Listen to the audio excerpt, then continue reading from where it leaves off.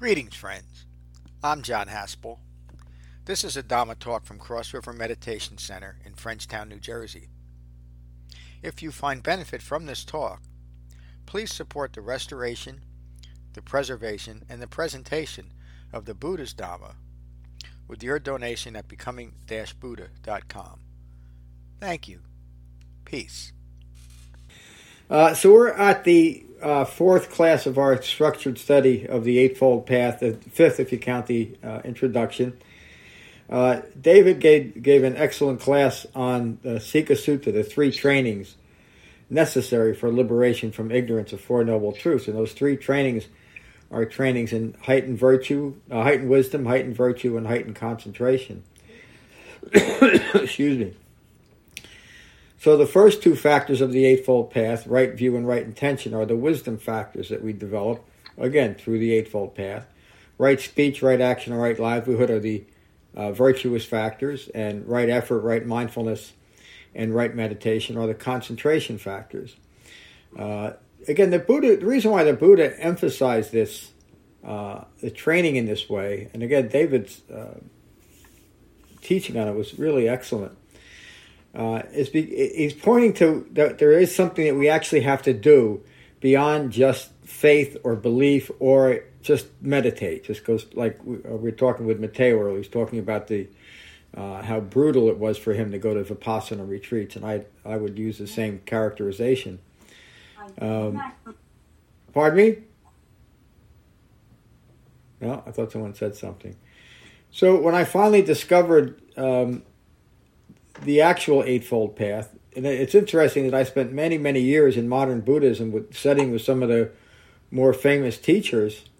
I never ever heard anybody teach me the Eightfold Path or Four Noble Truths. They were mentioned occasionally, but I was never taught a path to liberation. But it's what the Buddha taught, and it's the only path he taught. And he taught it in this way, that we're here to develop heightened wisdom. We're here to develop a heightened virtue. We're here to develop heightened concentration, meaning more than the average human being. And again, this isn't an elitist training. It's just to say that this is a training that lifts us above human entanglements. And it begins in jhana meditation. We establish that seclusion on our cushion. And then through that secluded mind, off our cushion, we're able to develop this path as the Buddha describes here. Excuse me. So, like the Sakavibhanga Sutta, the Maghavibhanga Sutta, the Sakavibhanga Sutta is the analysis of Four Noble Truths. We're getting to that in two classes. This is the Maghavibhanga. Vibhanga can loosely be translated as an exposition or a teaching. So this is the teaching on, or the analysis of, the Eightfold Path. And the Buddha mentions the Eightfold Path in quite a few other suttas, but never in the detail given here. And why is that? Because the Buddha is laying the foundation for all of us to practice. And so he taught this, and other people then taught it in his Sangha, just like we're doing 2,600 years ago. The Buddha isn't sitting in front of you anymore. It's the Grand High Exalted Mystic Ruler that's sitting in front of you. A Dhamma teacher is still using the same teaching methods and the same words that were used 2,600 years ago. It's the same path. So, this is the Maghavibhanga Sutta, the analysis of the Eightfold Path, and it's from the Samyutta Nikaya. I have heard that at one time the Buddha was staying in Savatthi at Jita's Grove, Anathapindika's monastery. There he addressed those assembled. Friends, I will now give you a detailed analysis of the Noble Eightfold Path. Listen mindfully. This is the Noble Eightfold Path. Right view, right intention, right speech, right action, right livelihood, right effort, right mindfulness, and right meditation. So again, the Buddha didn't just say that's what it is, go figure it out. He taught us what we need to do. The Buddha never left anything up for our speculation or imagination, because he knew how dangerous that would be, that we would imagine anything, but it wouldn't be Dhamma related. And the Buddha then teaches us exactly what is right view. While I'm reading this, ask yourself if you don't think you can actually develop what we're teaching here, and then please bring it up in our discussion. And what is right view? Right view is knowledge with regard to stress. Right view is knowledge with regards to the origination of stress. Right view is knowledge with regards to the cessation of stress. And right view is knowledge with regards to the way of practice leading to the cessation of stress. So the Buddha first describes the problem, explains to us how it manifests in our lives, and then exactly what to do with it. And the word knowledge here means an experiential knowledge. Anybody could pick up a Merriam-Webster and describe what stress is. We can give a definition of it.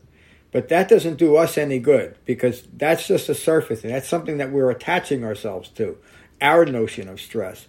What the Buddha is teaching is a profound understanding of stress, so that we can understand the nature of human life. And we touched on earlier today in our teachers training the what's going on in Ukraine and how to look at that from a Dhammic point of view. And Mateo's back. Let's let Mateo get into the room.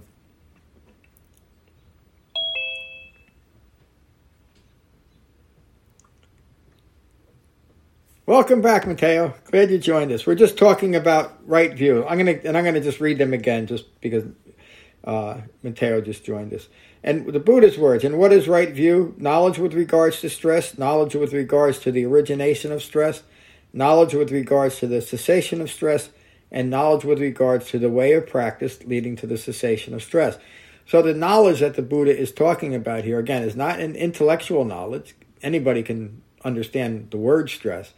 But it's an experiential knowledge of how we create stress in our lives. Remember the Salata Sutta.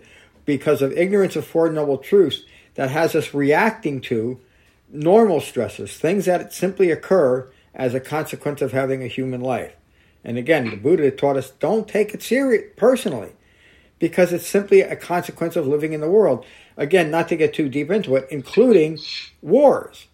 And just to mention that, in my lifetime, there's never been a day in my 66 plus years that there hasn't been some type of human death-causing conflict in the world. It's always been here. And so what's the proper response? Is understanding it. I can't end it. None of you can end it. But we can end conflict in our own minds. And so we're not contributing to the conflict in the world. And this is the only thing that the Buddha taught. Sometimes he's called the Prince of Peace, even though they usually give that to another well-known spiritual teacher. But he wasn't focused on peace in the world, because he knew you couldn't do that. You couldn't force peace on people. But he knew that we could teach peace to ourselves by understanding through knowledge the cause of discontent and conflict within our own minds. So the only thing that we can do, and it's the greatest contribution we can give to the world, is to end conflict in our own mind. And how do we do it? Through the Eightfold Path. Through having a well-concentrated mind and a framework for recognizing what we should be looking at, so that we can recognize and abandon our own contributions to stress and suffering. The Buddha continues, this, friends, is right view. And what is right intention? Right intention is being mindful of the intention to recognize and abandon wrong views.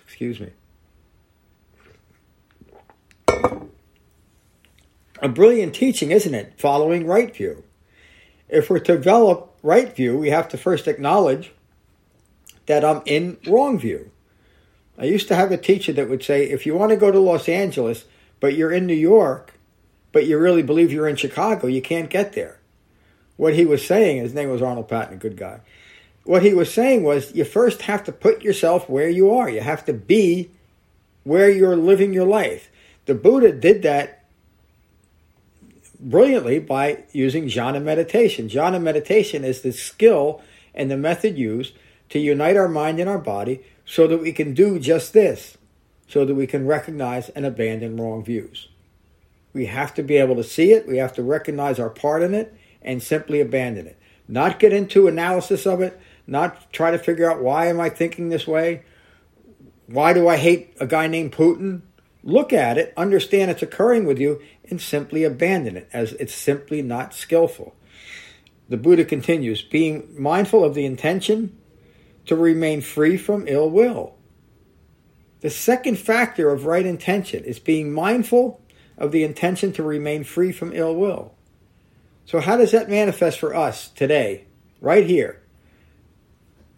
Trying to think of the day. March 12th, 2022. What's going on? For most of us, there's a war going on.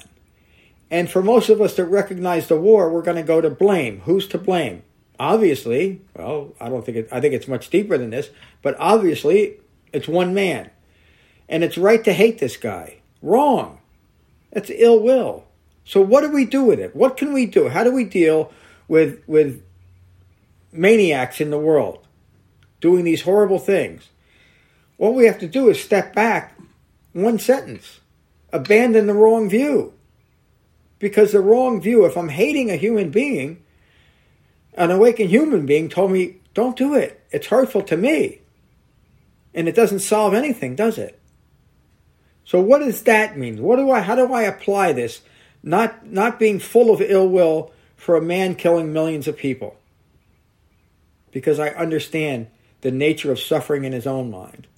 I mentioned earlier in our teacher's class, when I think of Putin, I think of him this way, out of deep compassion and understanding, and the recognizing the fortunate nature that I don't have a mind like he has. Can you imagine being stuck in that mind?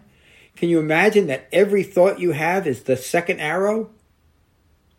Now, of course, we then go to the destruction that he's wrought on people, but where does it come from? From ignorance of Four Noble Truths. The first noble truth, suffering occurs, including wars. We can't take it personal and we cannot hate over it, or we've lost our mind. So we learn the difference between acceptance and approval. None of us approve what's going on there. But we can remain calm and at peace by accepting it as a consequence of having a human life. It's going on in the world because I'm living in the world. Think about that for a moment. If you weren't living in this world, you wouldn't be exposed to the things of the world, would you? But you are. And you're here to understand it and end conflict in your own mind, not in the world. The Buddha continues. What is right intention? Right intention is being mindful of the intention to remain harmless to all beings. The Buddha just gave us a resolution in 3 sentences of all human conflict. Again, remember the context, developing the Eightfold Path. Do we have the intention to remain harmless to all beings? Do I? Or do I hold back a little bit for maniacs, for crazy people? Or maybe for the next door neighbor who's not a Republican or not a Democrat. Or maybe the person down the street who might not have the right skin or be of the right sexual orientation, or all the other things, all the other prejudices that we put on people. Or is my intention to remain harmless even though I might not understand another person? My intention today is, as best as I can, to remain harmless to all human beings. It was a hard thing for me to understand, because I was grown up that, I was conditioned to think that it's okay to hate occasionally. And it's not. An awakened human being taught me that ill will hurts me and it does nothing to anybody else. Remaining harmless can only help me, and it can only help other people. The Buddha concludes that by saying, this, friends, is right intention. Again, I ask you, does anybody here think you can't develop that intention, the intention to remain harmless to all beings? And if you think that way, it's okay. Let's talk about it. And what is right speech? Again, are we confused about what right speech is? It's just this: abstaining from lying, abstaining from divisive speech. I hate that SOB over there in Russia. Abstaining from abusive speech. I hate that SOB in Russia. Abstaining from gossip. Do you know what that guy in Russia did? Abstaining from idle chatter. Do you know what that guy in Russia did today? This, friends, is right speech. Let's go back to that a little bit. Abstaining from lying. It's the easiest thing to do, isn't it? Well, not so easy. But we're never going to stop lying to other people. And every one of us has done it, except Becky. I don't think Becky did. I'm just kidding. Every one of us uses obfuscation, if you will, to preserve our view of self. And most of the time, it seems harmless and it's not really hurting anybody. And usually it's not. If I can convince you that I'm the grand, high, exalted, mystic ruler and you believe it, it's not really going to have a consequence on you. But it will on me, because now I have to live up to being the grand, high, exalted, mystic ruler to you, because I've told you I am. Where's the stress arising? In me. But there's also ill will in the fabrication of myself, projecting it onto the world. Why? Because I'm putting something that's not true in another human being's mind that they now have to deal with, instead of simply presenting yourself as a fully mature human being that is at peace with themselves. Again, abstaining from lying. Outward lying is important, but what are the lies that I'm telling myself? I realized that through jhana meditation and the framework of the Eightfold Path. Abstaining from divisive speech is so important, but it's also divisive speech to think that there's something wrong with me in this moment. I'm creating a schism in my own mind. So right speech first begins on the gross level, how we relate to other people. But very quickly through jhana practice, we realize that we need to be applying this to ourselves, most importantly.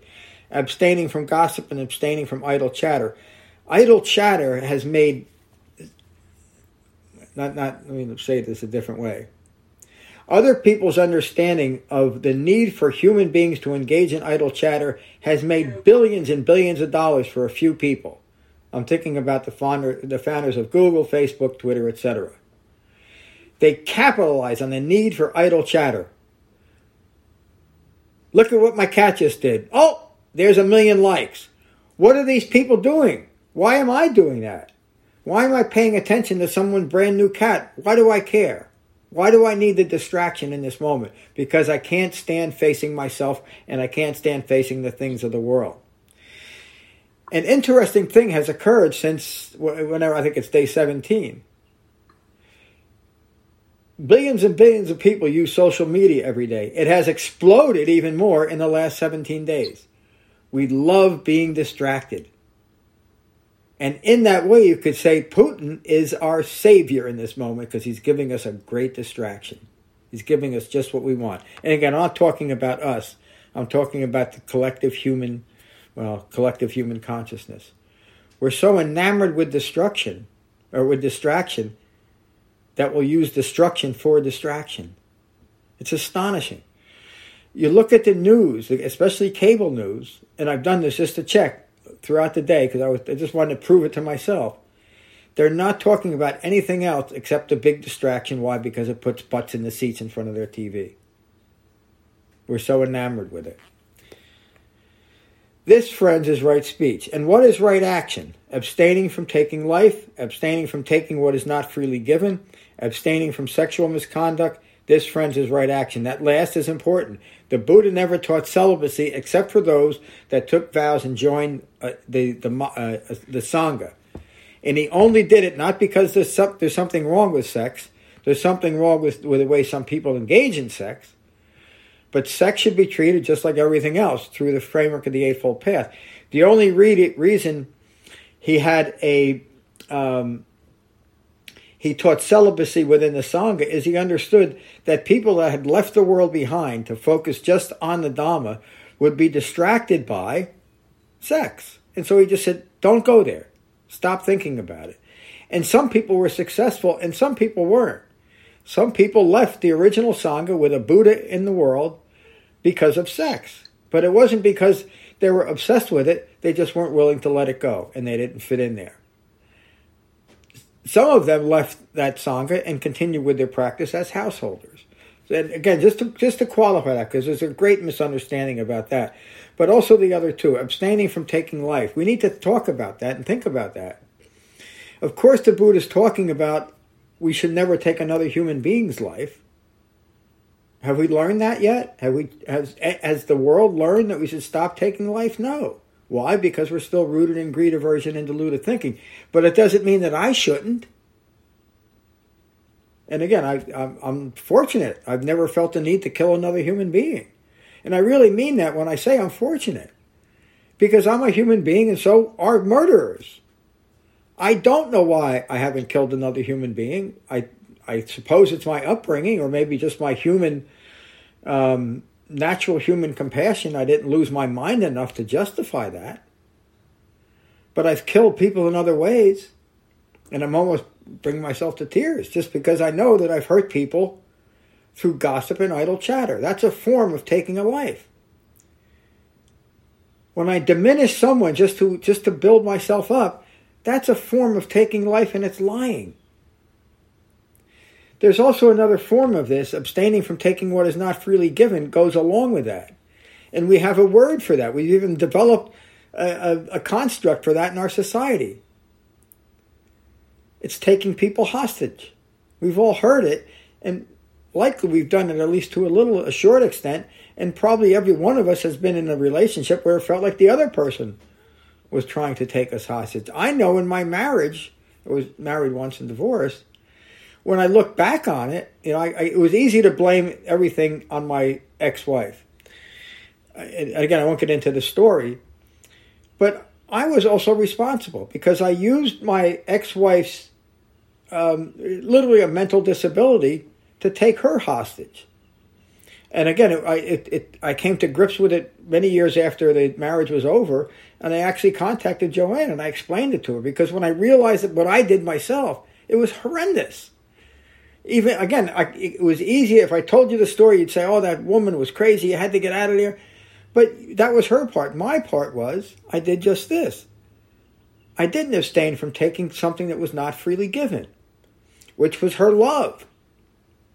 And I manipulated in a way that I didn't realize I was doing. It was natural until I knew that I was taking something that she wasn't freely giving.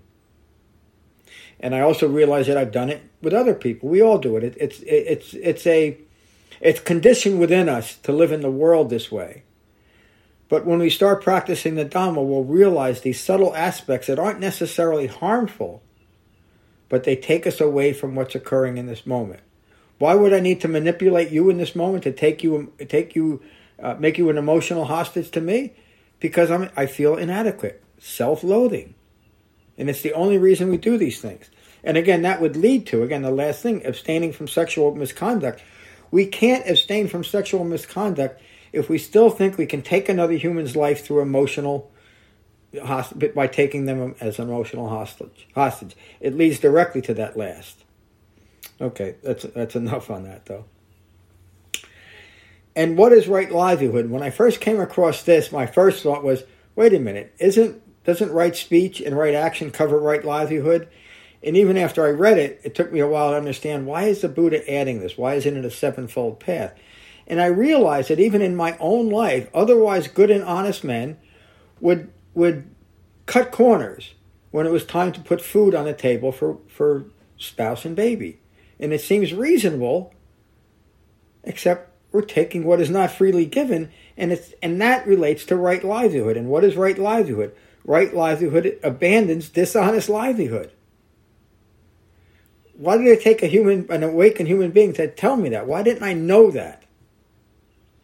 And I was never a dishonest. I was a contractor for most of my life. And there's a lot of opportunity to take advantage of people in that business. That's why it's done. But I also know that most people, and I was part of many associations, most people in the construction business, like any business, are good and honest people.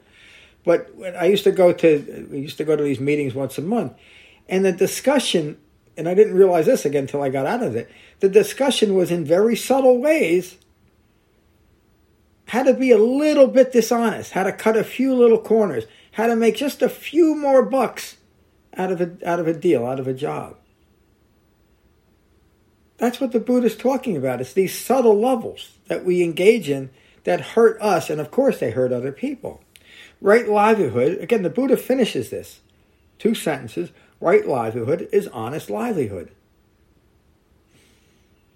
The notion that I had to even consider that, maybe I should explain it this way. I always thought myself as an honest businessman, and I was. But at subtle levels, I was cutting corners as well.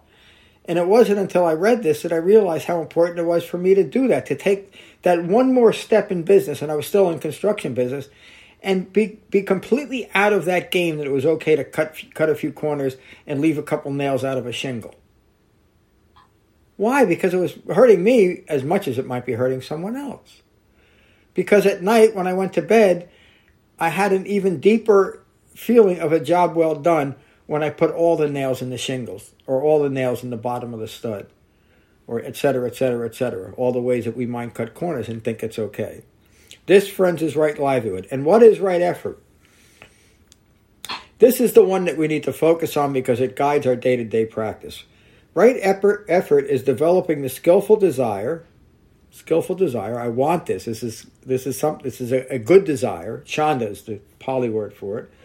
The skillful desire and ongoing persistence to avoid unskillful qualities that are not present. So the Buddha doesn't deal immediately with what's going on. This also relates to the way to develop the Dhamma is to start recognizing what we're bringing to ourselves and in our mind in this moment, and realize what is not present. What are we judging that against? Excuse me. The Buddha taught us just a few sentences ago. What is not present? Is right speech present in this moment, or is it not present? Is right intention present or not present? Is right speech present? Right action present? Right livelihood? Right effort? Right mindfulness? Right concentration? Is that present in this moment, or is it not present? What are we supposed to do with it? The Buddha just says recognize that it's not present, that we're not in that space, in that quality of mind. Right effort is developing the skillful desire and ongoing persistence, you've got to keep it going, to abandon unskillful qualities that are present. So by recognizing what's not present, that I'm lying in this moment, I can now recognize, again, weighing it against the framework of the Eightfold Path, that's an unskillful quality that's present right here and right now. What do I do with it? Well, right effort is effort developing the skillful desire and ongoing persistence to establish skillful qualities that are not yet present. And what are those skillful qualities? In general, not in general, particularly they're the factors of the Eightfold Path. And then in general, those skillful qualities are expanded in other suttas, such as the 7 factors of awakening, that are of absolutely no value. The 7 factors of awakening are useless until we start developing the Dhamma. And then the 7 factors of awakening are skillful qualities that we can develop. Right effort is effort developing the skillful desire and ongoing persistence to end conflict and increase the full development of skillful qualities that are present. How do we end conflict? By simply recognizing it. What do we do when we recognize conflict? And where would we recognize it? By recognizing what is not present, or recognizing what is present. Again, weighing it against the moral and ethical factors of the Eightfold Path. I know what I need to do in this moment. And if there's conflict there, what do? Well, I don't beat myself up. I don't pray. I don't try to visualize it away or wish it away. I don't hope for another life to get away from it. I abandon it. Can I abandon it? Yes. At least an awakened human being told me so, and Dhamma practice reaffirms that in ourselves. Tom, who was on earlier, and Matteo too, they both talked about doing just this. Meeting ourselves at that moment, recognizing it and abandoning it. And it's an ongoing process, as the Buddha teaches us. And this, friends, is right effort. And what is right mindfulness? Again, think about how mindfulness is applied in the world. It's really the modern religion of the world, mindfulness. The Buddha taught a very specific and practical mindfulness.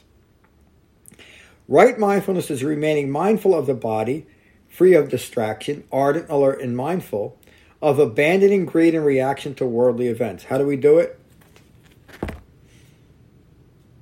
Jhana meditation. Right mindfulness is remaining mindful of the body. I united my mind in my body. Free of distraction, I remain ardent, alert, and mindful of abandoning greed and reaction to worldly events. How would that manifest during meditation, during jhana meditation? Greed and reaction to worldly events. I sit in my cushion. I take a breath, and again, just to use it as an example because it's a good example, and my first thought is that crazy man over in Russia. That's a thought attached to a feeling, isn't it? And what do I do with it? I abandon it. That is greed in reaction to worldly events. Or I might be thinking about the new Lamborghini I'm getting tomorrow morning. What do I do with it when that thought comes into my meditation? I abandon it. That's it. I don't do anything else. I don't judge myself for having the thought, but I don't stay in the thought of hatred of another human being or the pleasure I'm going to get out of getting into that new Lamborghini. So I'm telling everybody right now, stay off the roads tomorrow because you don't know what's going to happen.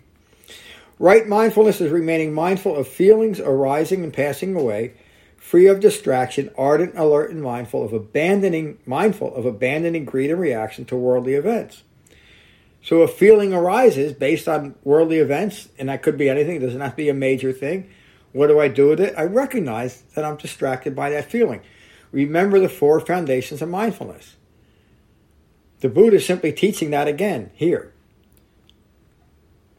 Right mindfulness is remaining mindful of mental qualities, right? The first foundation of mindfulness is uniting the mind and the body. The second foundation is recognizing feelings arising and passing away. And now we're being mindful of thoughts arising and passing away. Right mindfulness is remaining mindful of mental qualities arising and passing away. Simply notice the ever-changing and permanent nature of our own thoughts. Arising and passing away free of distraction, ardent, alert, and mindful of abandoning greed and reaction to worldly events. Anything that would come up in meditation that distracts me from my breath and my body, again, going back to just the beginning of right mindfulness, I simply abandon. I'm caught up in a thought, no matter how, I don't know why I'm using this word twice today because I didn't eat breakfast yet. No matter how delicious the thought might be or the feeling might be, we simply abandon it. It's hard to do with very delicious thoughts, with thoughts that we've had over and over again that seem to bring us pleasure, the thought of tomorrow, whatever I'm getting tomorrow, the next moment. Just to make the point, in Putin's mind, he will be happy when he destroys another country. Having one country is not enough for a man rooted in greed, aversion, and deluded thinking, is it? But it's the same greed, aversion, and deluded thinking that distracts all of us. It's just an extreme example of it, is all that it is. Right mindfulness is remaining mindful of the quality of mind arising and passing away, free of distraction, ardent, alert, and mindful of abandoning greed and reaction to worldly events. What is the Buddha referring to here? Does anybody know? Please answer. I'll read it again and then give you the pop quiz. Right mindfulness is remaining mindful of the quality of mind arising and passing away, free of distraction, ardent, alert, and mindful of abandoning greed and reaction to worldly events. Anybody know what that is? The formal phrase for it? That's the 4th foundation of mindfulness. It's what I refer to at the end of meditation, to be at peace with less than peaceful mind states. Notice the quality of your mind, be at peace with that mind. That's the 4th foundation of mindfulness. So when you find your mind, your human mind, looking out on the world and finding out that the world is a flame with what? The fires of passion, we understand it. We don't lose our minds over it. We understand the arising and the passing away of our own feelings, our own thoughts, and our own reaction to worldly events. And so when we might see on TV a mosque getting blown to bits with people inside of it, we understand it. And our reaction might be horror. It probably should be horror as human beings. But that horror doesn't lead to hate. The proper response to see a hospital being bombed or tomorrow's Lamborghini is to not go there. Recognize what's occurring in the world. I just bought a car and I'm going to go pick it up tomorrow. So what? A crazy man is trying to blow up the country. Again, not to diminish the people suffering, but so what? What can I do about it? The most important thing I can do is to end conflict in my mind. So in this moment, I'm not contributing to the great conflict that's present in the world and has always been there. Nothing's different. John, Yes, David. that also sounds like awakening. Well, it is. That fourth foundation of mindfulness is, thank you, David, as the Buddha teaches it, as we teach it, to be mindful of it so that you know you're awakening. You're developing full human maturity. As you notice, your fourth foundation of mindfulness, getting ever deeper, ever more calm, that's the path to liberation. That's reassuring ourselves. It's becoming rightly awakened by recognizing the Dhamma working within us. That's why we have these discussions during class too. So, excuse me. John? Yes, Becky, please. That's also not taking anything personally. Yes. Again, the fourth foundation of mindfulness is not taking anything, especially me personally. We're a sixth property person. That's all we are. That's all we can ever be as human beings. And again, what does that mean? What does that mean for a human life? What's the point of human life then? If it's not getting things or avoiding things, what's the point? A calm and peaceful mind. What more could any human being ever want? Why do we go to the extremes? Putin insists that for him to have a calm and peaceful mind, he's got to destroy other people. It sounds crazy to us, doesn't it? But why is he doing it? Because of that. But why do we shade the truth at times? Why do we cut corners at work a little bit? For the same reason. Because my mind is not resting in that fourth foundation of mindfulness. I'm reacting to the world in a personal way. And thank you, Becky. That was so important. And David, too. So important to point that out. This is awakening. There's nothing... it started snowing. Good thing we canceled class. There's nothing to take on faith even about awakening. The Buddha describes it here and we understand it. It's not taking things personally. The Buddha continues, and what is right meditation? Again, when I read this was the beginning of liberating my mind from all the other meditation practices that I had done up until that point. Because now it gave me a description of what I should be doing. What is right meditation? The Buddha's words, for one who has developed right meditation, their concentration increases. I never saw that in any of the meditation methods I taught, even though some of them were taught to deepen concentration. Their concentration increases and they withdraw from the need for sensual stimulation. It's so simple, but why is that so hard to do? Because it is through sensual stimulation that I continue eye-making. Sensual stimulation is anything that comes into my senses and gets a reaction. Whether it's a war, or tomorrow's car, or the fight I had with a coworker, or anything else. Anything else that I'm taking personal. I withdraw from the need for sensual stimulation. It's the first factor of right meditation. I increase my concentration, I sit on my cushion, and I withdraw in this moment. When I take that breath, when I'm mindful of the entire breath, the in-breath and the out-breath, in that moment, I have withdrawn myself from the need for sensual stimulation. The Buddha continues, for one who has developed right meditation, their concentration increases, and they withdraw from unskillful mental qualities. The things that I'm holding in mind that are hurting me. Through the Eightfold Path, and I would say from my own experience, this is the only path that I could recognize and abandon the mental qualities that I thought I so needed to maintain John Haspel in the world, to keep me going. What was I keeping going? I was keeping an idea, a fabrication of myself. And that idea almost killed me a few times. It manifested in me as alcoholism and drug addiction and other unskillful behaviors that literally almost took my life a few times.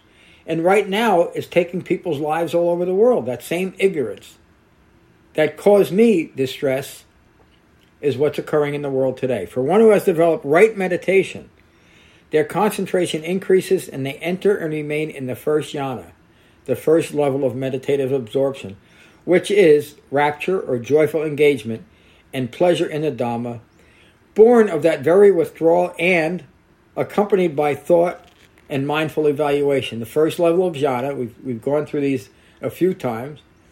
This is the Buddha's method of using jhana meditation and recognizing what's occurring. The first jhana is simply taking a breath in the body and recognizing what I'm doing. I have withdrawn myself from the world. I have established seclusion. I take joyful engagement in that, in what I'm doing. Why?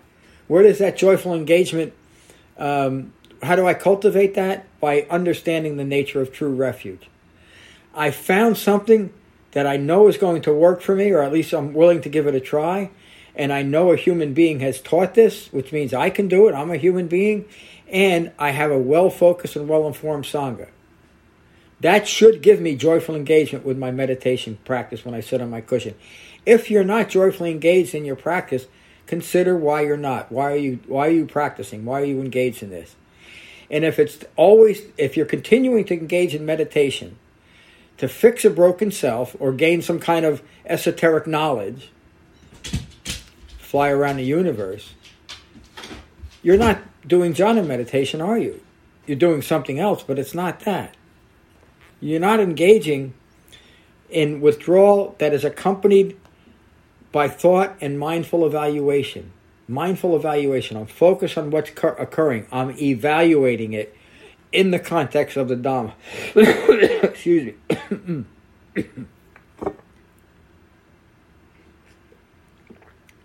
The Buddha continues, and again, these are all levels of deepening concentration. For one who has developed right meditation, their concentration increases and their directed thoughts and mindful evaluation quiets, the second level of jhana. And we've all experienced it. Notice the Buddha doesn't say their directed thoughts and mindful evaluation quiets for 18 minutes, or 1 minute, or 3 years. He simply says during meditation, when you take a breath, an in-breath and an out-breath, directed thoughts and mindful evaluation quiets. Pay attention to it. What does it mean? It means in this moment, I no longer am directing my thoughts towards anything, and I'm no longer judging my practice. I'm simply engaging in mindfulness of the breath in the body. And for most of us, that second jhana can be recognized, and we'll usually quickly abandon it. And as we continue our jhana practice day after day, twice a day, what happens is they enter and remain. I didn't finish that part. They enter and remain in the second jhana, the second level of meditative absorption, which is joyful engagement and pleasure, skillful pleasure. It's okay. That pleasure is now born of deepening concentration. We should take pleasure in that, and I would say we should take pleasure in this only. Because why wouldn't we? The reason why we have discontent and displeasure in the world, thinking that it's the world's fault or something wrong with me, is because I'm not concentrated in this moment. I'm simply not united. I simply have not united my mind and my body, and so I have to take this moment and moment after moment personally. But jhana meditation through concentration allows me to interrupt that process of one ignorant thought following another ignorant thought, interrupt that process on my cushion so that I can also do it off my cushion, as we talk about often. What we talk about in class are the results of this. Free from directed thought and mindful evaluation and confident within. The second jhana, the second level of meditation, is recognizing that, yes, my concentration is increasing and I'm developing inner confidence, inner poise. For one who has developed right meditation, their concentration increases, again, always increases, and their joyful engagement fades. It doesn't mean that as rapture fades, that now jhana meditation has become miserable or something I have to have a stoic response to, or just grit my teeth and get through it because I hate it. Thank you, Matteo, for talking about Vipassana earlier today. It means I'm no longer joyfully engaged. I'm simply established in a pleasant abiding. Going from that joyful engagement to a pleasant abiding is deepening concentration. And even using those words, I think you can infer a deepening calm, going from joyful engagement to simply letting that fade and being present with the quality of my mind, which leads to equanimity arises. When I let go of that joyful engagement, equanimity arises. What is equanimity? It's simply a balanced way, a conflict-free way a conflict-free quality of our mind that persists through ever-deepening concentration that leads to the fourth foundation of mindfulness. But we're still at the third. Equanimity arises with mindfulness of pleasure of a mind united with the body. They enter the third jhana. Again, the Buddha is not teaching something, he's not teaching an advanced type of meditation. The Buddha never taught any other meditation but this, and he taught it for monks and nuns and lay people. A mind united with their body. As such, they enter the third jhana. The wise know this as equanimous and mindful, a pleasant abiding. Has anybody not experienced a pleasant abiding during their meditation? And you just please raise your hand or open your mic. No, and that's, again, the emphasis I'm putting on this is to recognize your concentration is increasing and you're doing it right. And it's not that complicated, is it? Especially when we have the Buddhist teachings from 2,600 years ago. For one who has developed right meditation, their concentration increases and their mind rests in equanimity. Again, the fourth foundation of mindfulness. As Becky said, not taking things personally. Their mind rests in equanimity. Neither pleasure nor pain have a footing. Again, Becky, what does that mean? How do we achieve that? Through not taking things personally. Neither pleasure nor pain have a footing. They are not established in me in this moment. And again, the Buddha doesn't say neither pleasure nor pain have a footing for 18 minutes or 18 days or 18 years. In this moment, during meditation, neither pleasure nor pain have a footing. They're no longer established in this mind. And in the next moment, the dog barks or the phone rings or something happens and I'm back in the world. What do? I take a breath and I unite my mind and my body. And I maintain that equanimous mind. The Buddha continues, they enter and remain in the fourth jhana. Their mindfulness and equanimity is pure, free of wrong views. Imagine that, free of all wrong views. For every one of us, it's just in the next breath. And I'm not joking and I'm not misleading when I say that. Because if it's not present now, it will be present in the next present breath. Their mindfulness and equanimity is pure, free of wrong views, rooted in ignorance of Four Noble Truths. Again, the Buddha takes us right back to the beginning. Where are we? This, monks, is right meditation. Excuse me. Maybe we can talk about, when we get to it, if you feel you're engaging in right meditation as described. And then the Buddha says, or this is the end of the sutta, this is what the Buddha declared. Those gathered were gratified and delighted at his words. That's the end of the Magga-vibhanga Sutta. A remarkable sutta that, to me, and even more so today in what's going on in current events, how incredibly relevant these teachings from 2,600 years ago are.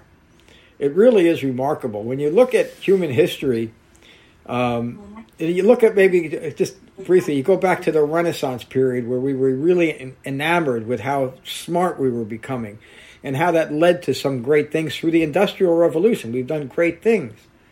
But we haven't learned a damn thing in 10 million years about how to live with each other. We're still killing each other. And there's people today that think, I mean, I grew up in the generation that we had songs about it. We're on the verge of a new grand awakening. What was that song by the Fifth Dimension? I can't remember. Does anybody remember? The dawning of a new age of Aquarius. The dawning of the age of Aquarius. Yeah, and I grew up believing that that's just around the corner, this wonderful utopia.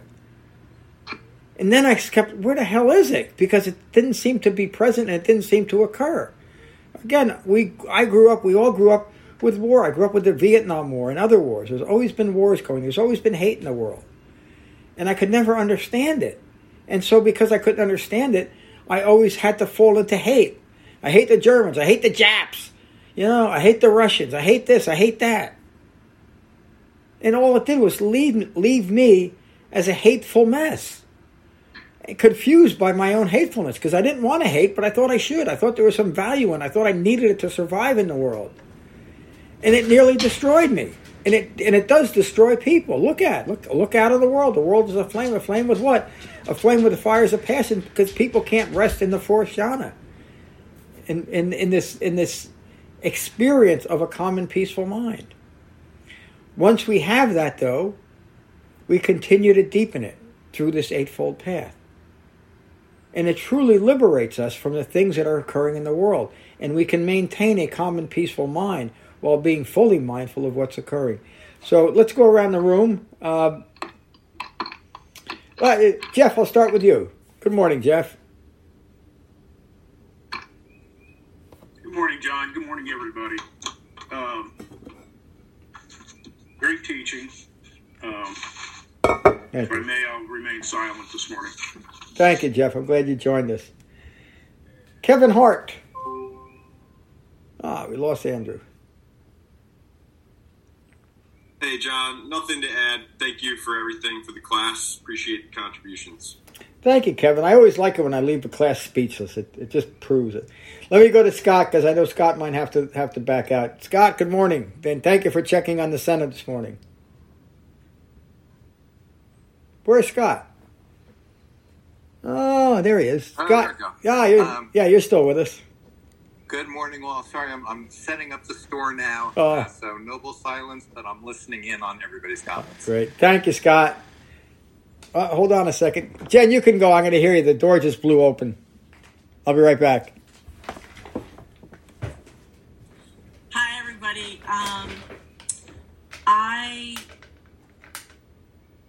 This is definitely valuable to be hearing at this time, and just to be reminded that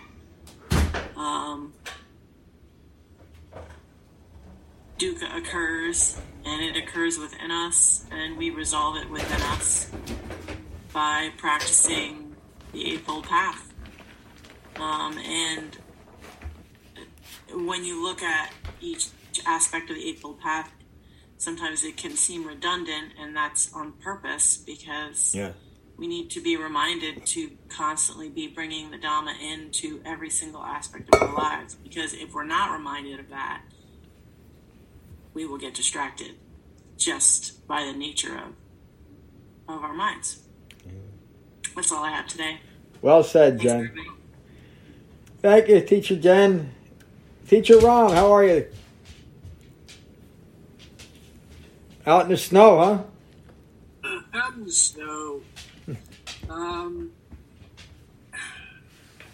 This is a good substitute to actually keep on hand printed out, because it's so easy to be going around in your Dhamma practice and being engaged with the Sevenfold Path, because you forgot right effort. Yeah, I've done that too many times, but also to keep those definitions there to guide you. Yeah. Because they are so precise, and they are such good guidance in your daily life, that to really understand right view, that is the simple explanation is that it's just understanding the Four Noble Truths. And it goes through the whole thing. It's just, this is like, it's a little reference sheet that you should have with you at all times. Just to keep checking. Thank you. Great teaching. Thank you, Ram. Brian, good morning. Morning, John. Morning, everybody. This was auspicious timing as well for me. I just finished a book on metaphors and how humans just innately think and speak in terms of metaphor. And just realizing that if I'm using metaphor to relate to something else that's not the thing in and of itself, I'm inherently hiding something that is not it. And just these subtle levels of speech around, when you talk about lying or whatnot, that obfuscation, right? That the metaphors and the terms that we use to structure our thoughts and our language. Yeah. This just doubled down on how how subtle and how deep that goes. So thank you. Yeah, thank you for that, Brian. The way we think always comes out in our speech, and that's how we maintain our ignorance too, by these thought constructs that, or the thought metaphor that is at least one step removed from reality. In that metaphor is our eye making. That's why we do it. It was brilliant to see that. What's the name of the book? It's called The Metaphors We Live By. It was written in 1979, but still extremely applicable. And they did write an afterword in 2003, and they're just the amount of research that the gentleman that wrote that spawned was quite impressive. And really, it frames how we view the world and how we project out into it these things that aren't real. Yeah. Think about, like, there's a mountain with fog in front of it. Like, I'm projecting onto the world an entity that I don't need to put that out there. It just is what it is. And it's that whole living, as life occurs and not taking things personally. Like, it was fascinating to me to read that with a Dhamma background. Yeah. Yeah. You see things that maybe even the author didn't intend, but are so. Yeah. What's the title again? Metaphors We Live By. Metaphors We Live By. Metaphors We Live By. I can email it to you if you'd like. I think if I can't remember it, I'll send you an email. Metaphors We Live By. I want to read that book. It's just there's books that I'm reading right now, and because of the way I see things, I am seeing them differently than the way the author might have intended. But there's so much. They're just so well written on particular subjects, and I'll just mention two books that I'm reading right now that I think are so important. One is Unsettled. I can't think of the gentleman's name. He's really an eminent climate scientist that I believe is finally telling the truth about everything, and I won't get into it. And the other is a book called Stolen Focus by Johan Hari. Again, he's not a Buddhist practitioner, but he shows in there how we have systems built into our the very fabric of our lives that are designed to distract us, to steal our focus. And it really is a brilliant book. So I would recommend them to anybody. And I believe you can get them from our friend Scott right there in the Frenchtown Bookshop. Now that I'm talking about, there is a link online now to Scott's Bookshop where you can buy my books through there, get them delivered to your house. But also, Scott told me he's got a catalog of over 7 million books. So if you want something, please support our friend in local independent bookstores, because I don't know how Scott's doing it, but I'm glad he is. David, good morning. Good morning, everyone. As Brian was describing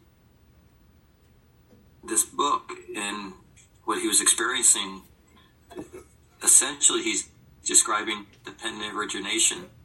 Yeah.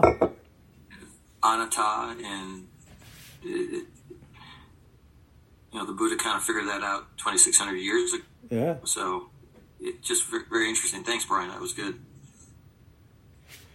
Thank you, David. Dominic. Good morning, Dominic. I don't want to make Dominic self-conscious, but everybody needs to look at that smile. It's a good world we're living in. Yeah, absolutely. Thank you. Well, you didn't leave me speechless because I always have questions, Good. So, but maybe now now's the time. But no, please, now is the time. Yeah, it's gonna take too long. Well, then we'll get a session together. But we're here to hear what you have to say. Maybe just a thought when you said that when you were studying Buddhism, they didn't teach you really about the Four Noble Truths and the Eightfold Path. I was just reading a book by, he is a Theravada monk, but he seems more enlightened than most of them. And he was describing the same thing as he was traveling around the world and visiting all the monasteries and Sangha. No one was actually teaching these basic ideas. And they were, when he asked them, why not? They said, well, this is kid stuff, that's for 5 years old. We have way better techniques than that. And he was always, no, you're missing the point. The Four Noble Truths and the Eightfold Path is everything you need. nothing else. What is the book? And who? I'm gonna find it and then mail it to you. Please. Again, I haven't come across anybody, and I'd like to, that is teaching the pure Dhamma. Yeah. Let me know what it is. Okay, I will. Thank you, Dominic. And again, this is a forum for any question you have. So don't feel like you can't ask it. But if you want to talk to me later about it, we'll set up a session. Good. Dr. Kevin, how are you? I'm good, John. Thanks, everybody. This is a really an essential teaching. It's really, an example of Buddha's open hand, like we've read in other suttas, that, everything is just laid bare, and it's just so simple and so essential. Just everything is right there. That's all we need. Yeah. You're asking about meditation, and it's just, in meditation, I can see, that anatta is constantly there. The five clinging aggregates constantly re-arising and trying to take over my thoughts. So the ego is so strong. But with, continued right effort and continuing the whole entire path, I have to just review the path, and especially right effort. And hopefully, as time goes on, I'll get deeper and deeper into it. That's all I have. Thank you. Thank you, Kevin. Let me ask you a question, if I could. How would you characterize? I don't think I've ever put it there. How would you characterize on a scale of 1 to 10, where 10 would be, an amorphous awakening point, that your concentration has developed? Well, from starting at the beginning, it's hard. It changes all the time. It's always constantly changing. There are some meditations where it's like, okay, I'm at 9.2, and then there are others where I'm at 0.1. It has so much to do with, what's going on in life, and it just makes eye-making so powerful. So you just have to keep that in mind. Increase mindfulness, increase effort, increase concentration. That's what I asked you the question for that because I knew what the answer would be, or at least I had a pretty good idea. That's right effort. Again, Kevin described some meditations are a 0.1 or some in a 9.2. And what did you do when it was a 0.1? You meditated later on, didn't you? Yeah. So the 0.1 doesn't stop us, and the 9.2 doesn't enamor us. It's just that. 9.2 is pretty exciting now. It is. Yeah. And so you meditate again, and the next one might be a 0.1. Thank you for that, Kevin. Mary's got, I didn't see it, Mary. You have an emoji up, and I'm not sure what it's. You have a hand up. Mary, how are you this morning? Hi. I don't think I have an emoji up, or at least I didn't mean to. No, I do have the world's cutest dog. I was going to say, who is that? Bodie, come here. Look at this, Bodes. This is Harper. Yeah, there he comes. Who likes to distract me during meditation. So this is how I manage it. Yes, Bodie. See, Bodie? Well, like Kevin said, hello, Bodie. As Kevin said, this is really essential. It's really fundamental. It's really good to hear again, because as many people have said before, you hear it differently depending on where you're at in your meditation, in your concentration, in your life, and your responses to life. So I don't think you can ever hear it enough. Yeah. And, it's interesting the comment that this might be for children or babies, because I've often thought, for those who remember everything I needed to learn, I learned in kindergarten. Yeah. If you ever read any of those books, which were really enlightening, because they brought a simplification to all the complexity that we were bringing to our lives at that time. I think it might have been the 80s or the 90s, something like that. Yeah. But the same is true, that really what we learn as children, assuming that it's a positive environment and good intentions and all of that, gets distorted. Yeah. Whether 40 years ago or right now. It gets distorted by distraction and influences and marketing efforts and anything that tries to get into our behavioral mindset, right? They have behavioral scientists are sitting behind, right behind the master of Google and Facebook and everything. And we just have to be smarter than that. And that's true with social media, and that's true with things that are going on in the world. And I have found my practice extremely beneficial in helping me do what I can for what's going on in the world, but also accepting what I can't. Remembering a phrase that my mother used to hang by the door, I forget it now, but anyway, the wisdom to know the difference, right? Yeah. To accept what you can, what you can't change, etc. Yeah, the serenity prayer. I'm watching it, but I think you know what I mean. Yeah. So I think this is really fundamental, and I think it also shines a light on what Brian was saying, that, we live in this sort of bumper sticker world, and going back to social media, you see all these positive phrases, and they really don't mean anything.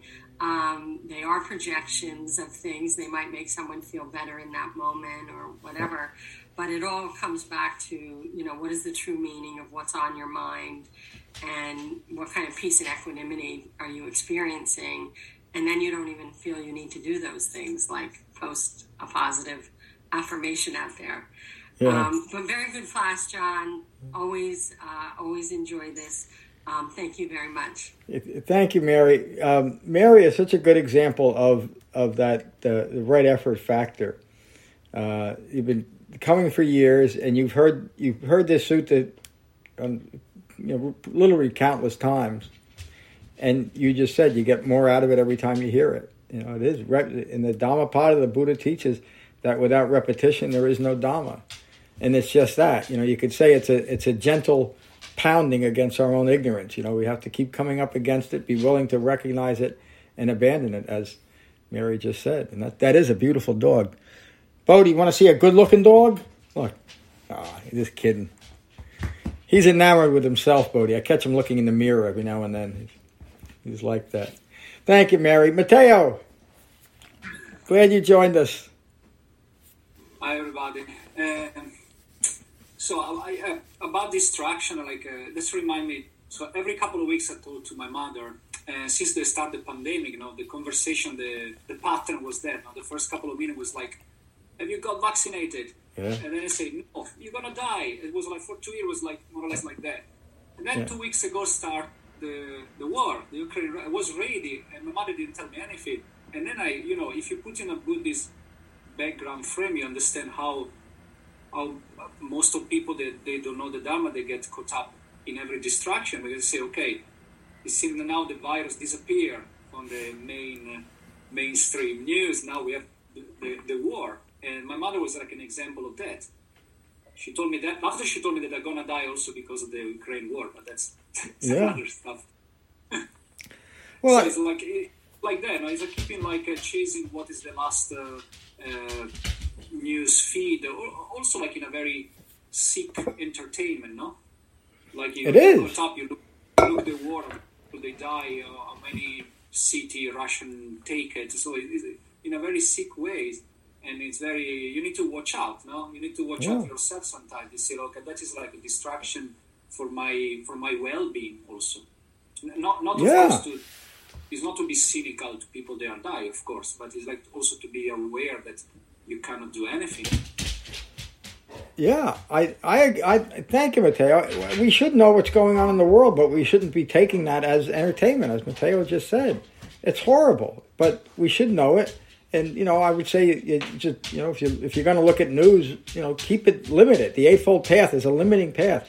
Limit your exposure to that stuff. Again, it's good to know, but come back to your practice. I was thinking this morning or last night, and I got into it even during meditation, that this could be the Third World War. It could be nuclear, and one could land on the top of my head. I hope my mind is calm and at peace when it happens, because that's all I can ever hope for, and I can understand the rest. I mean, if I was in Ukraine and a Ukrainian, I would probably be taking up arms. I don't know. You can speculate on these things, and you never know until you're in it.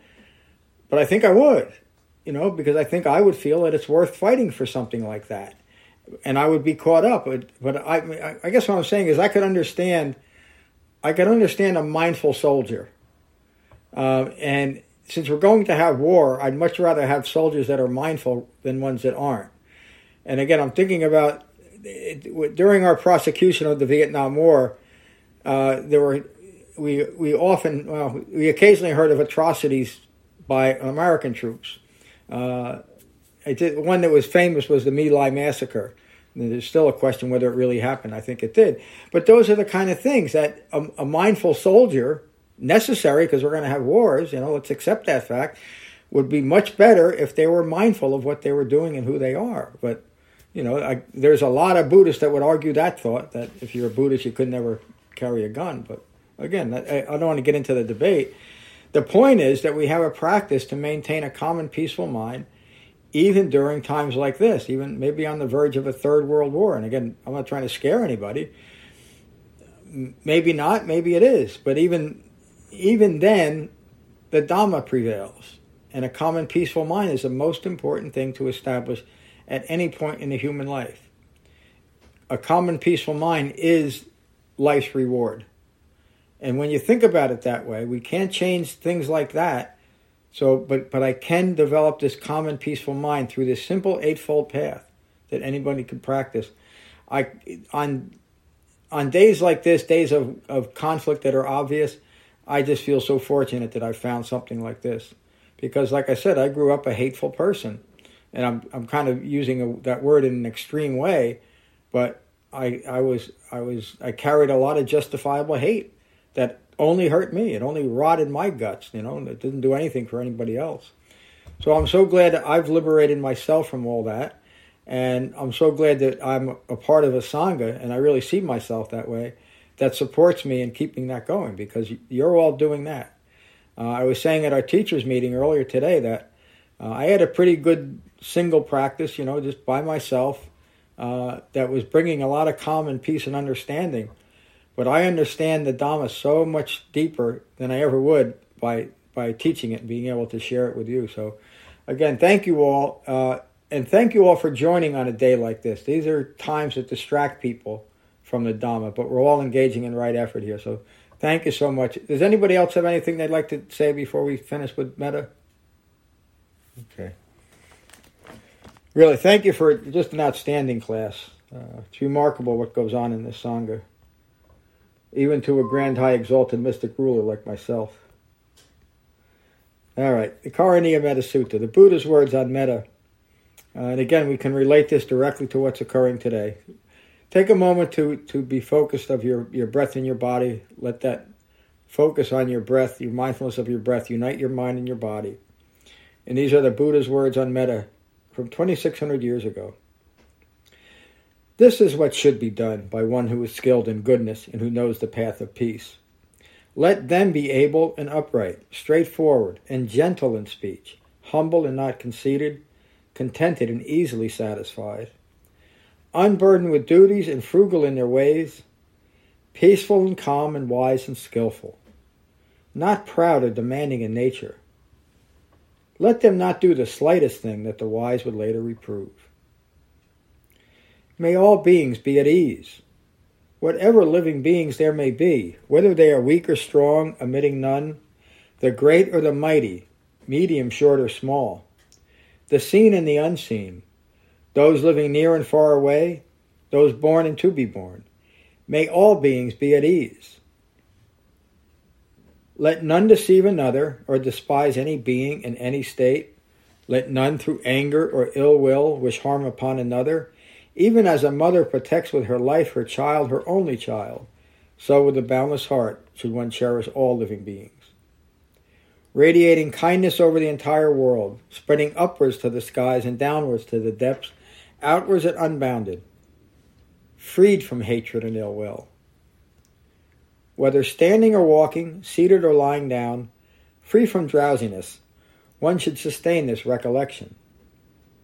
This is said to be the sublime abiding. By not holding to fixed views, the pure-hearted one, having clarity of vision, being freed from all sense desires, is not born again into this world. Thank you all for a wonderful class this morning. Stay safe and warm. Peace, everybody. Bye, everybody. Bye-bye. Stay safe, John. You too. Thank you. Bye, all. Bye-bye. Bye. Thank you for listening. I rely on donations to support the continued restoration, preservation, and presentation of the Buddha's Dhamma. If you find benefit here, please consider a donation at becoming-buddha.com. Thank you. Peace.